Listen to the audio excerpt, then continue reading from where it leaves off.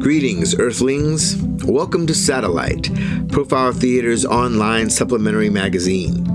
Satellite is where you will come for interviews with artists, activists, and educators, and whoever else might give you a deeper understanding of the work that Profile puts on the stage, or, in these troubled times, over the internet. At Profile Theater, we spend an entire season exploring the work of a given playwright. Our best artists help us see. And at Profile, each year, we use a different writer's unique perspective as a lens that helps us see our shared world in new and surprising ways. With Satellite, Profile is always looking for new avenues to deepen our audience's experience of the art, pulling back the curtain, providing insight, and giving our audience a glimpse of the act of creation. And now, welcome to Satellite.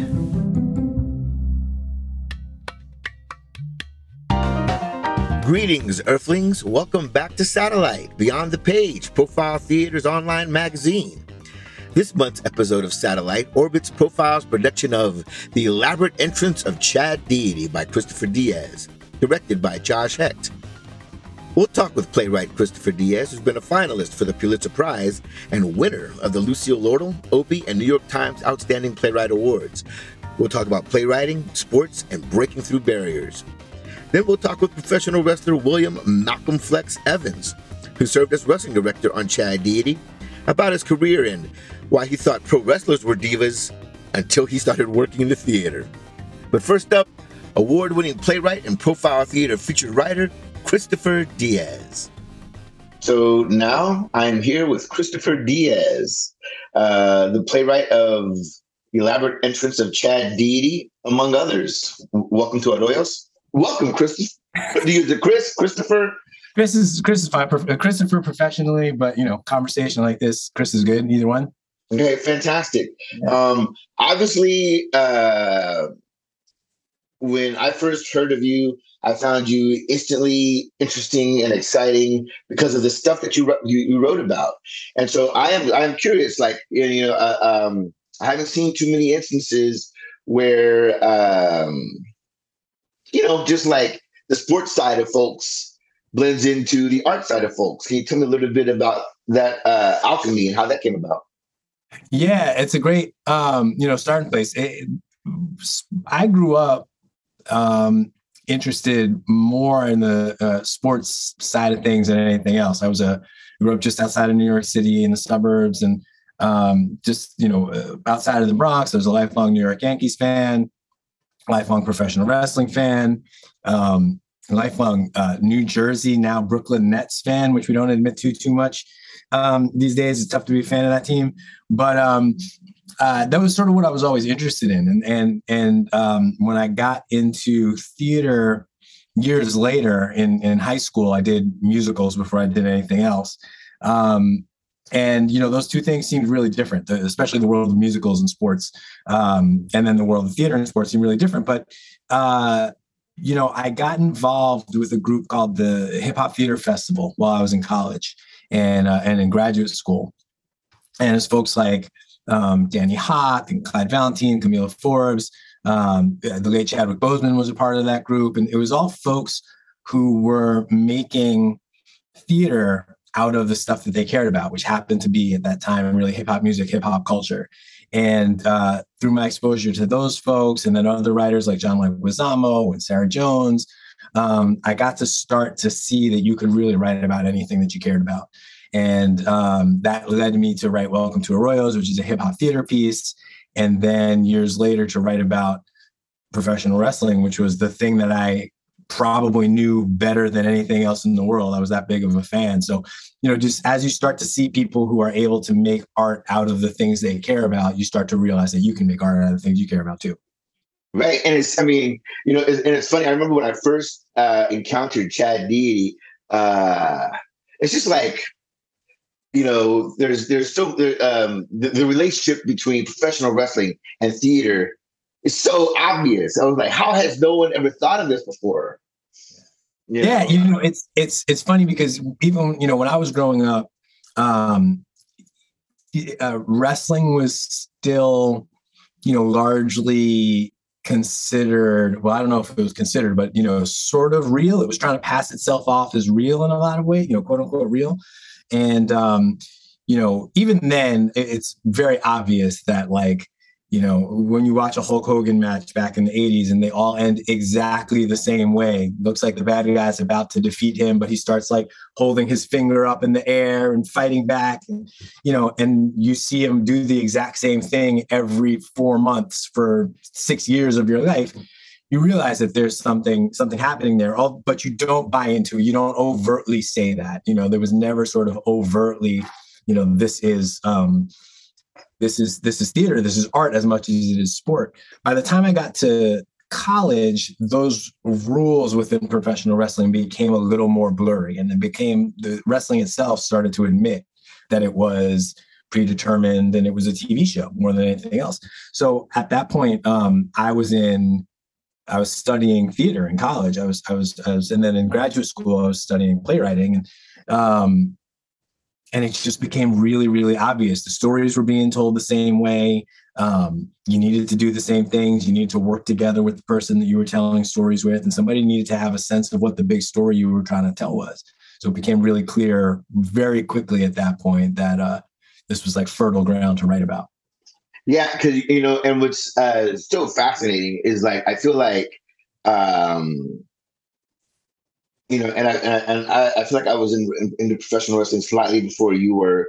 So it was Jimmy Superfly Snuka was my favorite guy, and Tony Atlas and Andre the Giant and some of those guys. And I remember and I was a paper boy back when, you had newspapers. And one of the things I would win would be for us, we were in South Jersey, trips to the Spectrum to watch professional wrestling. And how intense the audiences get at a wrestling match. I feel even because there's a good guy and a bad guy, and even though how it's going to end, but I remember my dad came with me one time, and him just being blown away, oh my God, it was so intense in there when Chief Jules and Jay Strongbow entered into the ring, and I feel theater is always quote unquote straight theater is always reaching for that, actually, for that kind of emotional audience engagement. Yeah, totally. So, so I come up around that time, the first WrestleMania, whatever that year that was, 1984, we watched it on closed circuit television. You go to a building and watch it at probably Westchester County Center, something like that.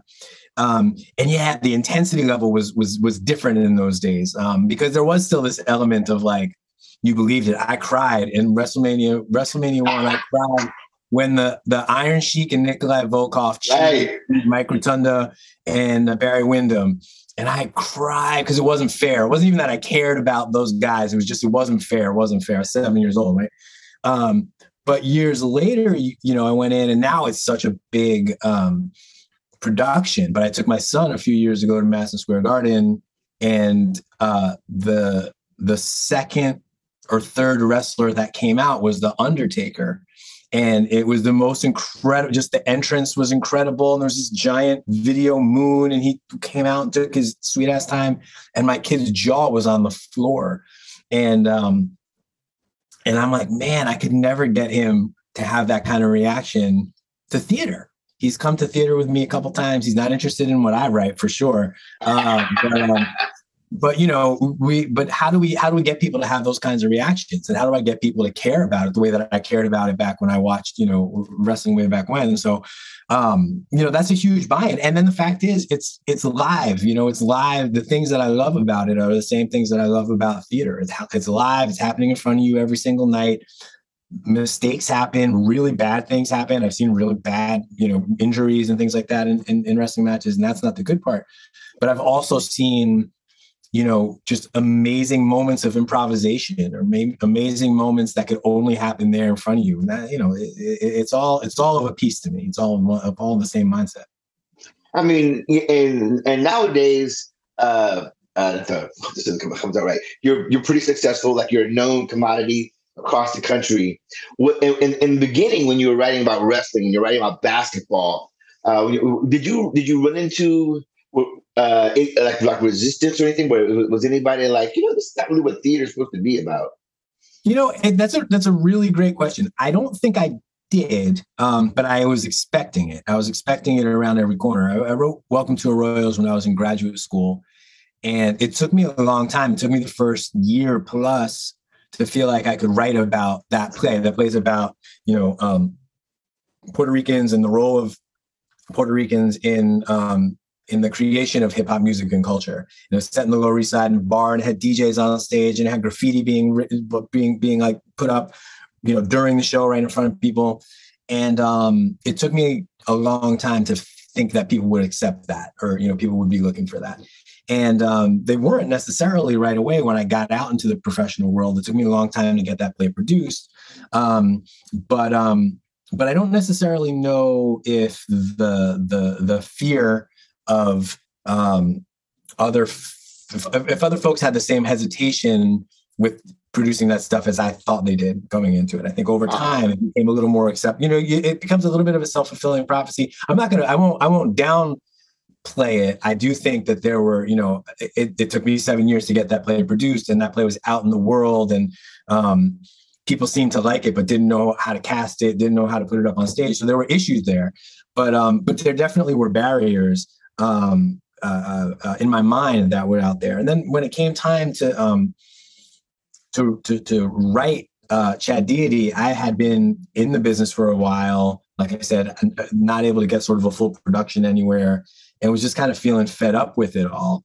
And you get that advice, write what you know. And I knew wrestling. I knew wrestling really well. And I was like, well, I don't know that anybody's ever going to want to see this play or read this play or produce this play or understand this play, but I got to do it because it's something that I can do that nobody else really can do. And I was in a place where I was like, and if it doesn't work, well, then maybe I just go get a real job and go do something else in my life. So I had that off my that weight off my shoulders, and then that really freed me up to write it. So it became a little bit of a sense of the ironic thing, I guess, is you have to get to that place of feeling like it doesn't matter if anybody's going to do this or not. It doesn't matter if anybody's going to understand it or not. And then that puts you in a place where people actually want to buy in because you freed yourself from the restrictions. You freed yourself, absolutely. Yeah. Going back to that, the first production. What was that like? Were there? Did you feel like there were you were running limitations with, asking actors to do things that professional athletes do? A lot of times you see it in movies and television. You're like, oh my God, obviously that dude has never thrown a football before. Obviously so and so had never played baseball before. Yeah. Did you run into any of that kind of? It's a scary thing. It's and still to this day the play is being produced a bunch, and we're asking actors to do things that they don't know how to do, and move their bodies in ways that their bodies generally don't move. So it's always a little bit of a challenge and a fear. The first production we did of this play, I got very lucky. It was part of something originally called the Ignition Festival in Chicago at Victory Gardens Theater. And we did the 1 week workshop of it that ended in a staged reading. And we didn't have to do any of the moves for that part. And although we did add one kick, the super kick, in the middle of one of the readings, we actually had one of the performers do the kick. And the audience had an incredible reaction to it because they'd never seen anything like it, or they weren't expecting it, I guess. And so that was sort of an eye-opening thing. Then we moved into another workshop where we just worked on the text and we didn't have to do any of the moves. And then that moved into a full production. And that full production, we got a grant, I believe from the Edgerton Festival, Edgerton Foundation, for new plays that gave us a grant. They gave us an extra week of rehearsal just to teach these guys how to wrestle. And it wasn't just to teach them how to wrestle, but it was to get them in the shape that they needed to be. You have to build up your neck and your shoulders if you're going to get slammed on your back a bunch of times. You have to stretch out. Our guy who played VP, Usman Ali, the original VP, spent a ton of time in yoga doing like pigeon pose in yoga because you have to open up those hips because there's no way to do it otherwise. but we knew we were going to be doing this show for a long time. We had months of preparation time, and all those guys spent those entire few months working out because there's no way to fake it. We did another production of the show for the wrestler Al Snow. I don't know if you know how much of a wrestling fan you are. But there's a guy named Al Snow, and he did the fight choreography for it. And the director asked him, well, how do you fake the kick to the face when you guys are doing it? He says, yeah, we get kicked in the face. There's no faking it. It's not stage combat. It's they know how to take it in a different way. And, but it's like, yeah, you make contact. So we had to learn what can we do? What can't we do? What's going to make it look right? And it's always a little bit, I don't usually say this to the production teams. My fingers are always crossed whenever they go into production because there are lots of injuries and it's a dangerous show to do. It's funny. I actually talked to the wrestling director for Profiles production. He said the same thing. He was just like, it took some getting used to. He was like, oh, but you're so far away from him. You don't touch him. Yeah. Yeah. Yeah, you would miss. We would hold up. People can't see. We're just listening, but I would hold up my hands when we were doing it in the theater. Like, how much did that kick miss by? And you miss by a foot in the theater, and it's okay, depending on your sight lines. But the interesting thing about professional wrestling and some of the productions of this show is if you do it in the round. Professional wrestling is in an arena. There are fans on all sides. There's no way to fake that. On stage, we can hedge it a little bit. Yeah, and. That was a very funny part of the conversation. Before we get out of here, one of the things that I know, like Josh talked to me once about your interest was, when Profile was talking about its outreach programs, that you really wanted a little bit of focus to be on young straight men of color. Can you tell me a little bit about that? It's interesting. Even talking about it's not something that we usually get to do. And in the theater, it's I'm always interested in voices that I haven't seen before, voices that I haven't heard before, and voices that I haven't seen making theater and doing things like that. And I write about sports. I write about it tends to be plays that have men, not always straight men, but often straight men, engaged in physical contact with each other, engaged in problem solving together. And Chad Deity is we always joke with the original production team that one of the subtexts of Chad Deity was how straight boys tell each other that they love each other. And it's by making fun of each other and hitting each other and doing dumb stuff. Community is the real sort of centerpiece of a lot of it. So I think that's it's a big deal. I also think a lot just about men in general, the place men are in culture right now, how things are shifting, how much crisis there is, I think, with young men, especially. I teach and I'm around, sort of young men in general, not just, and this is, I think the borders of all of these are permeable too. So it's not just young men, it's young men and women and non-binary folks. It's people of color, it's mixed race folks. It's, everybody's dealing with the pandemic and the war and everything that's going on. So I think there's a lot there, but I do think that one of the things I don't see a ton of I don't hear a lot of are the voices of young men of color and young straight men of color. I don't know exactly what that means. I don't know exactly what the kind of things that we may look at, we may talk about, we may do a play involving some of these ideas down the road. I don't know exactly what that is, but I know they're voices that I want to hear and give room to and be able to explore how, I don't know what our places are in contemporary society, what our issues are. How do we find space to grapple with the things we need to grapple with without taking up space from all the other folks who need to grapple with the stuff that they're grappling with it too. It's complicated, right. but with the areas that we talk about, it feels really essential.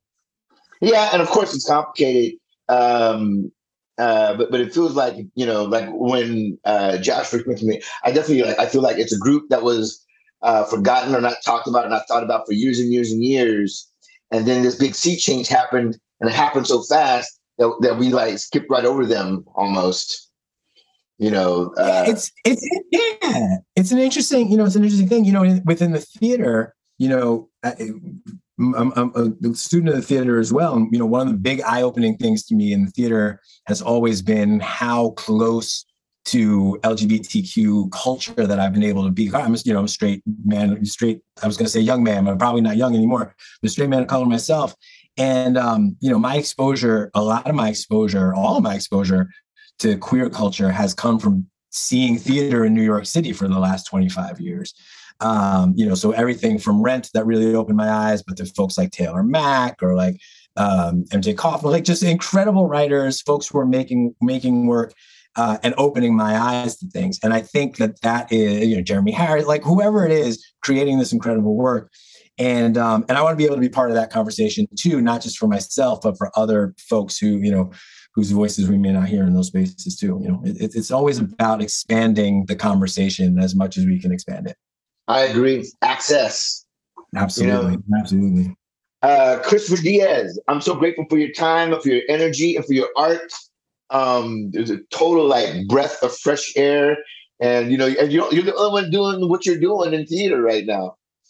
Trying, there's folks out there, and we're all trying to, spread the word and spread the wealth. So, I'm glad. I'm super grateful to you for doing this conversation. Super grateful to Profile for taking on this play. Welcome to Arroyo's coming up later on this season. A few other things down the road, and hopefully we'll get to chat some more about all of that.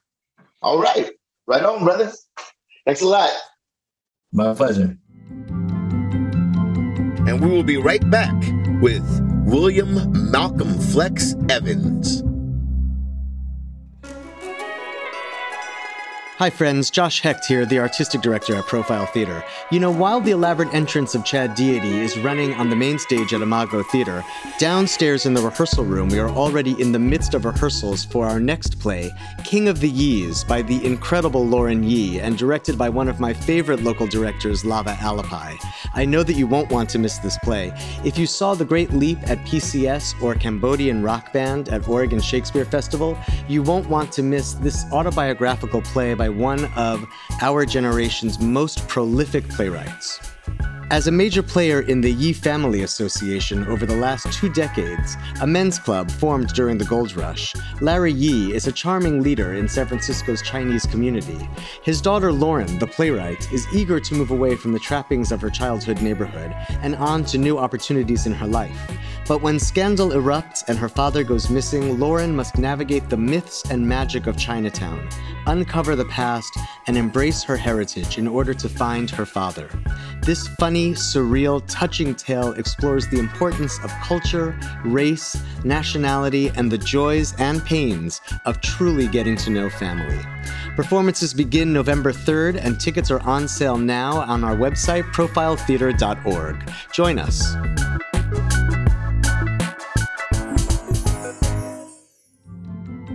And we are back with William Malcolm Flex Evans. I am here with William Evans, otherwise known as Malcolm Flex, professional wrestler, local, yeah? Yes, I'm based out of Oregon right now. I travel up and down the Pacific Northwest. I'll be in Canada this November, Costa Rica in April, and I'll be gone for 3 months out in New Zealand next June. So I'm getting around there right now. So just spreading the name, spreading the love, spreading the brand. All doing professional wrestling. Yes, this has opened up so many doors for me from doing professional wrestling. I've got to be an extra in movies. I've gotten to do commercials. I've had the privilege and the fulfillment to be able to open up a wrestling school with 2 of my buddies, Oregon Pro Wrestling School. And then also doing the consulting for the play, The Elaborate Entrance of Chad Deity. It's all stemmed from wrestling. It's been my love, my passion. I wanted to be the Hulk Hogan's, the Rocks, and everything, the Roddy Pipers, to be able to go out there and do everything. That's the way I looked at it. They were able to do everything because they were there's nothing like pro wrestling, being able to adapt to any situation and listening to everyone else around you. I'm not gonna lie. When they were like, "Hey, we want to interview this guy who's a professional wrestler," I was super excited. Less so as an adult, but especially like when I was like 11, 12, 13, 14, 15. I used to love professional wrestling. Like a lot of those guys you just mentioned, Roddy Piper, Hulk Hogan, Tommy Wildfire Rich, Dusty Rose, The American Dream, Jimmy Superfly Snuka. I used to love old WWF wrestling. So I'm super excited to meet someone who does that for a living. And one of my first impressions right out the gate was you feel a lot more soft spoken than I thought you were gonna be. Yeah. I got that whole Tyson approach. Soft spoken and mean in the ring. But I'm really just all about spreading love, man. That's what I'm doing. I emote my energy out there to everyone else, and they send me back theirs. And when I say there's nothing like it, there really is nothing like it. And it's just when you're sitting up there at the top of the ropes and you hear everybody else just chanting your name and you're giving it back to them, it's it's so fulfilling. Like I said, it goes back to with me coaching, because I've gotten a lot better by being able to coach, and seeing the kids grow, and in matches within the year like that. That's why I'm all about love. I'm Malcolm X when he came back from Mecca, when everyone he was back, everyone was bamboozled and fooled, and was like, no, it's just about love. Love, you're the human being, man, and so that's what I spread when I'm out there. Tough love in the ring though, because my opponent now they're gonna have to feel that heat. Yeah, that sounds amazing. So, okay, you said there's nothing else like it.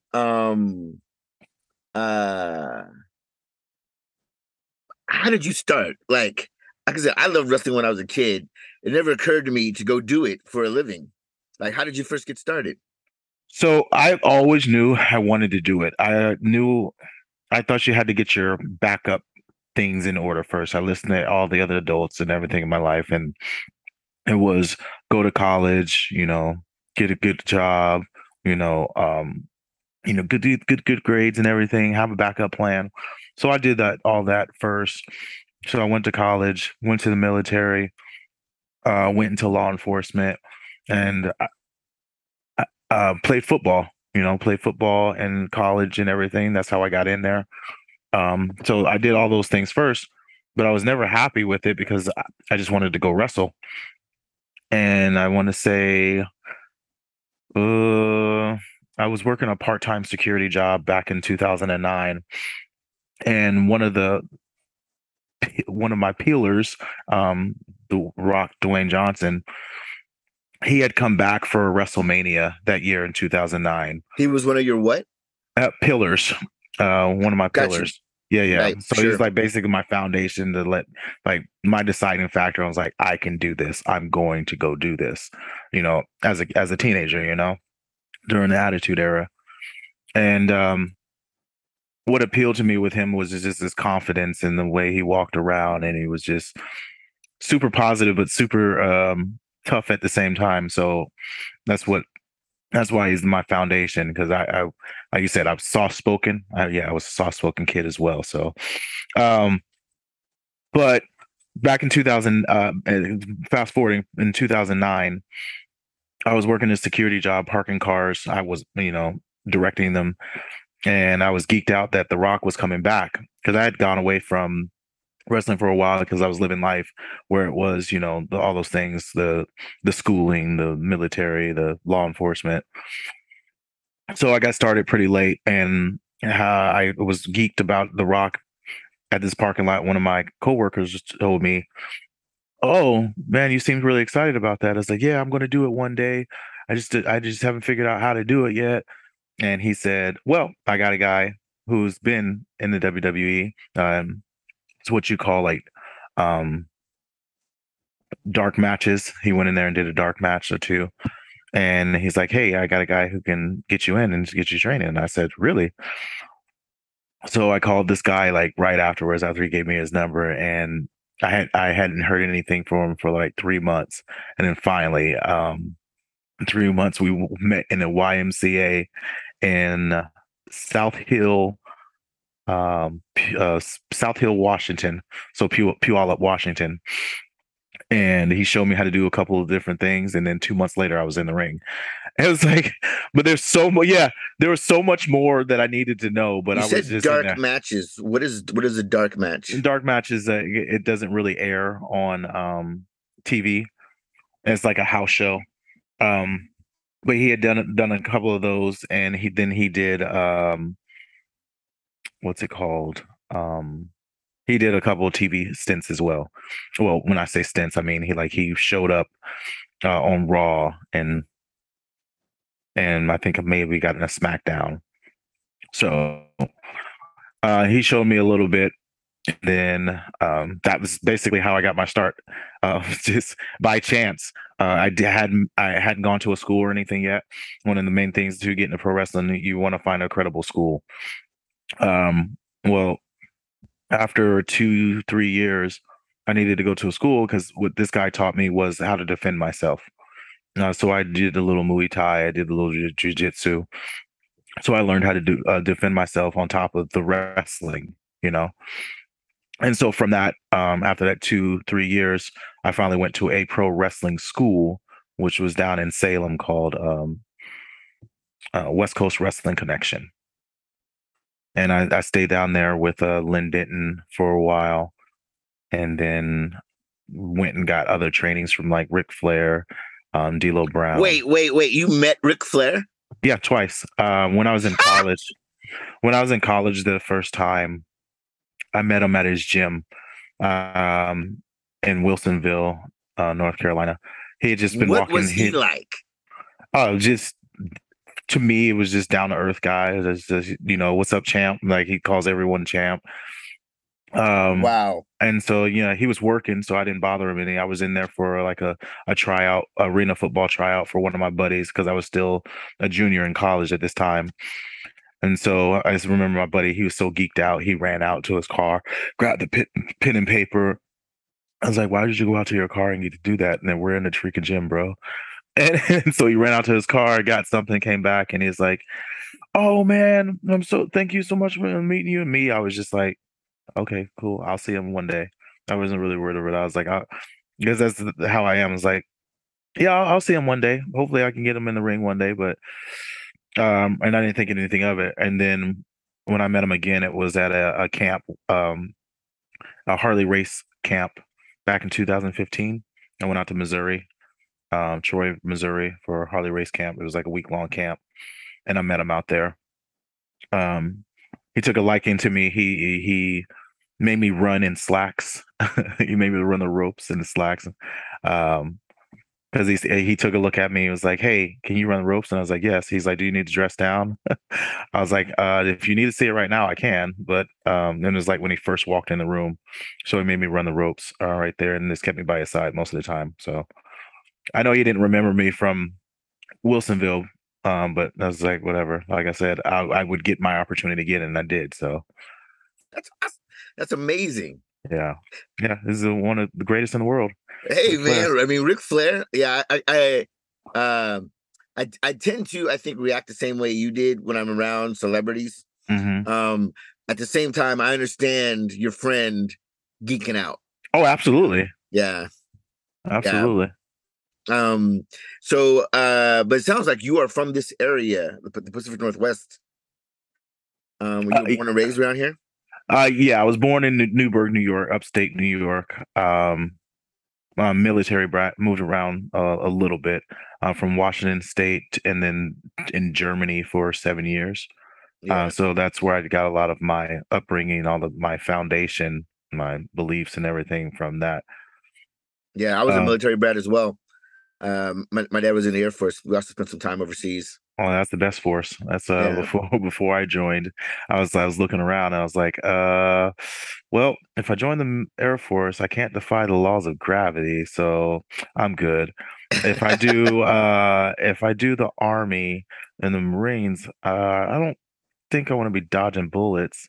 I think I'm gonna try my luck with the water. As much as I can't stand it, like, yeah, I think I'll be shipboard. And then I picked a job that I didn't need to be on the ship. I was a CB construction battalion. Um, and so we would go in and help the Marines. Then when they needed something built up or needed a bridge or something, we would help them get through the terrain that way and or set up a base for them. That's what CB's thing. And we fought too. Like we carried M16s and everything as well. Right. But yeah, we built and we fought.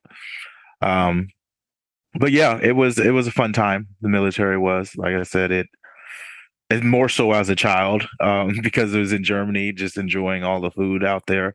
And that's what I'm going to enjoy most about doing this trip here overseas to Costa Rica and New Zealand, because then New Zealand is a haul from like Japan, Australia, Pacific Islands, some Asian countries as well. So yeah, I'm going to be. This is a wrestling trip. This is a wrestling trip. Yes. Yes. Yes. Right on. Right on. Yes. Yes. So now, tell me about Chad Deedy and what it's been like to work on this show. What's it like to work with actors? It was very eye-opening. I thought we were divas in pro wrestling. But no, I definitely get the what is it called? Like taking care of yourself. They're getting out there. They want to be able to take care of themselves. I did not know that in stunts they didn't come that close to one another, because the things that I've done, extra work, I've always touched. But the theater is a little bit different, and it's so detailed that I was like, oh man, I need to get my stuff together. Like, because the going through all the tech, the lines, the spacing, the spotting, it was just like, well, and this is why I love pro wrestling, because I don't have to do all of these things. I train to be in these places already, and I can just ad lib. And if something goes wrong, we just play it up. But with the play, what I meant by diva, there's just like, no, I'm a little sore today. I don't think I want to do this. And I'm like, to me, being the athlete, it's like, no, suck it up. Let's go. But I get like acting, because that's your gig. Like if you don't work, you don't get paid. So if you get all bruised up, and so for me, it was just like I had to process that within myself, because I'm like, no, let's do this until we get it right. That's the athlete in me. That's the father in me. And so that was an adjustment for me, and that's why I kid about the whole diva thing. Because it's just like, I love it. They get all bruised and everything, and I'm like, oh, you want to call your double? Like, come on in here. That's why. And one of the guys, so Chad himself, Tevin, we got into some nice discussions about pro wrestling and theater, because he used the F word for me for pro wrestling, and that's fake. And so we had some battles back and forth, and I think he conceded, sort of. I was like, what's the difference between acting and pro wrestling? And he was like, the emotion and the feeling as an actor when you're feeling that emotion. I'm surprised that Tev took that stance. Oh, he did. I was like, that's interesting. I was like, listen. And to me, I was like, he's messing with me. I know he is, because it's the same thing. His thing is it ruined him as a child. That's why I went into a whole Santa Claus thing and everything. And so that it was like prescriptive kind of. That was yeah. That it was they knew the outcome, and so he was really upset by that. So, and he has been. Oh, that's funny. It is. It's so funny. Yeah. I never really went through that. That's funny. Yeah, I mean, at some point you recognize that it's fake, I guess.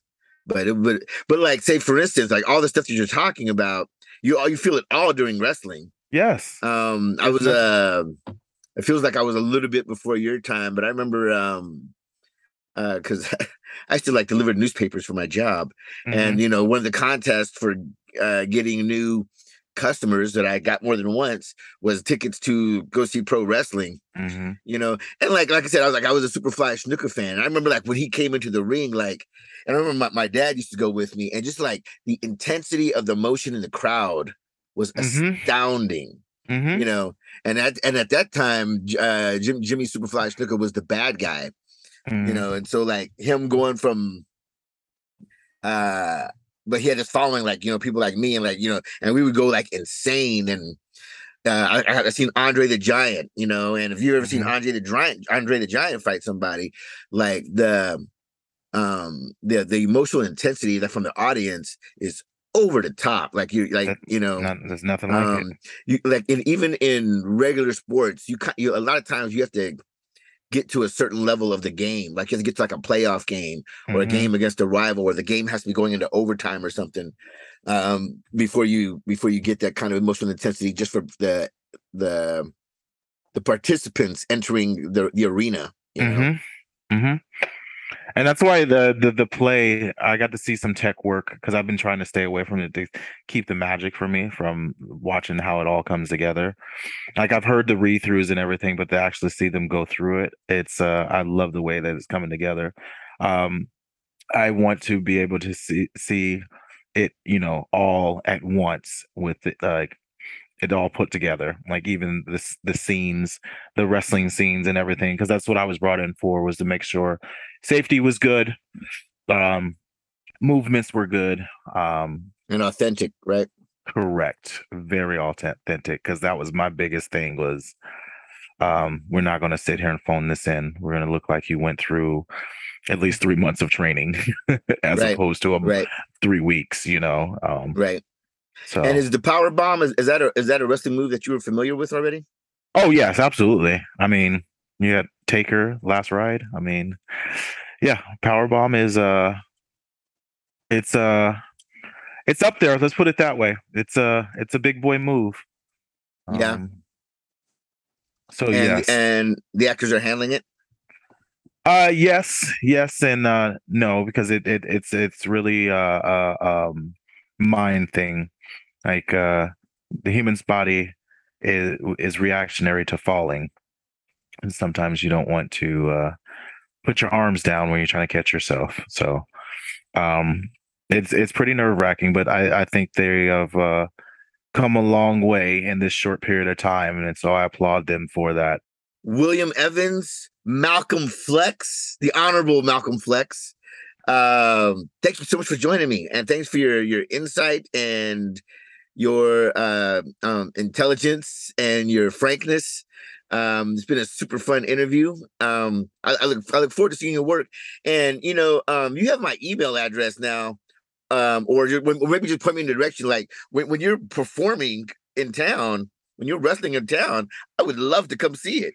Oh, absolutely. I know we're in a big show this Saturday, Defy, at one of the armories here in Portland. So I can definitely send you that. I have my social medias and everything. My social medias. You have social media or anything? Because I'm on Twitter at the Flex Brand, and that's Flex with a PH. And then also on. Is that all one word, at the Flex Brand? Yes, at the Flex Brand. Yes. And then Facebook and Instagram is just Malcolm Flex or Honorable Malcolm Flex, one of the two. So you can check those out, and I can send it. Like I said, I can definitely send you some dates for that. We're in a show at Defy. I can send you a link for tickets. Also, you get a discount with my link with a couple of my students from the school, Oregon Pro Wrestling School. We are going to be in a 5-on-5 match this Saturday, so it should be fun. That does sound like fun. All right, my man. Thanks a lot for your time and energy. I appreciate you. Thank you for having me. It's been a privilege and an honor. That's right. Peace. See ya. And that is it for this edition of Satellite Beyond the Page. Thank you to Christopher Diaz and William Malcolm Flex Evans. Satellite was put together by the creative team of Jamie M. Ray, line producer, Robert A.K. Gagno, sound engineer, Matt Weens, composer, and Studio de Bermea in Portland, Oregon, which exists on the traditional lands of Multnomah, Kaflamet, Clackamas, Tumwater, and Malala bands of the Chinook peoples, the Tualatin band of the Kalapuya peoples, and many other tribes who made their homes along the Columbia River. We acknowledge and honor the ancestors and survivors of this place and recognize that we are here because of the sacrifices forced upon them. And we honor their descendants who live on. And that is as real as can be. And I am Bobby Bermea. Thank you for joining us for Satellite Beyond the Page.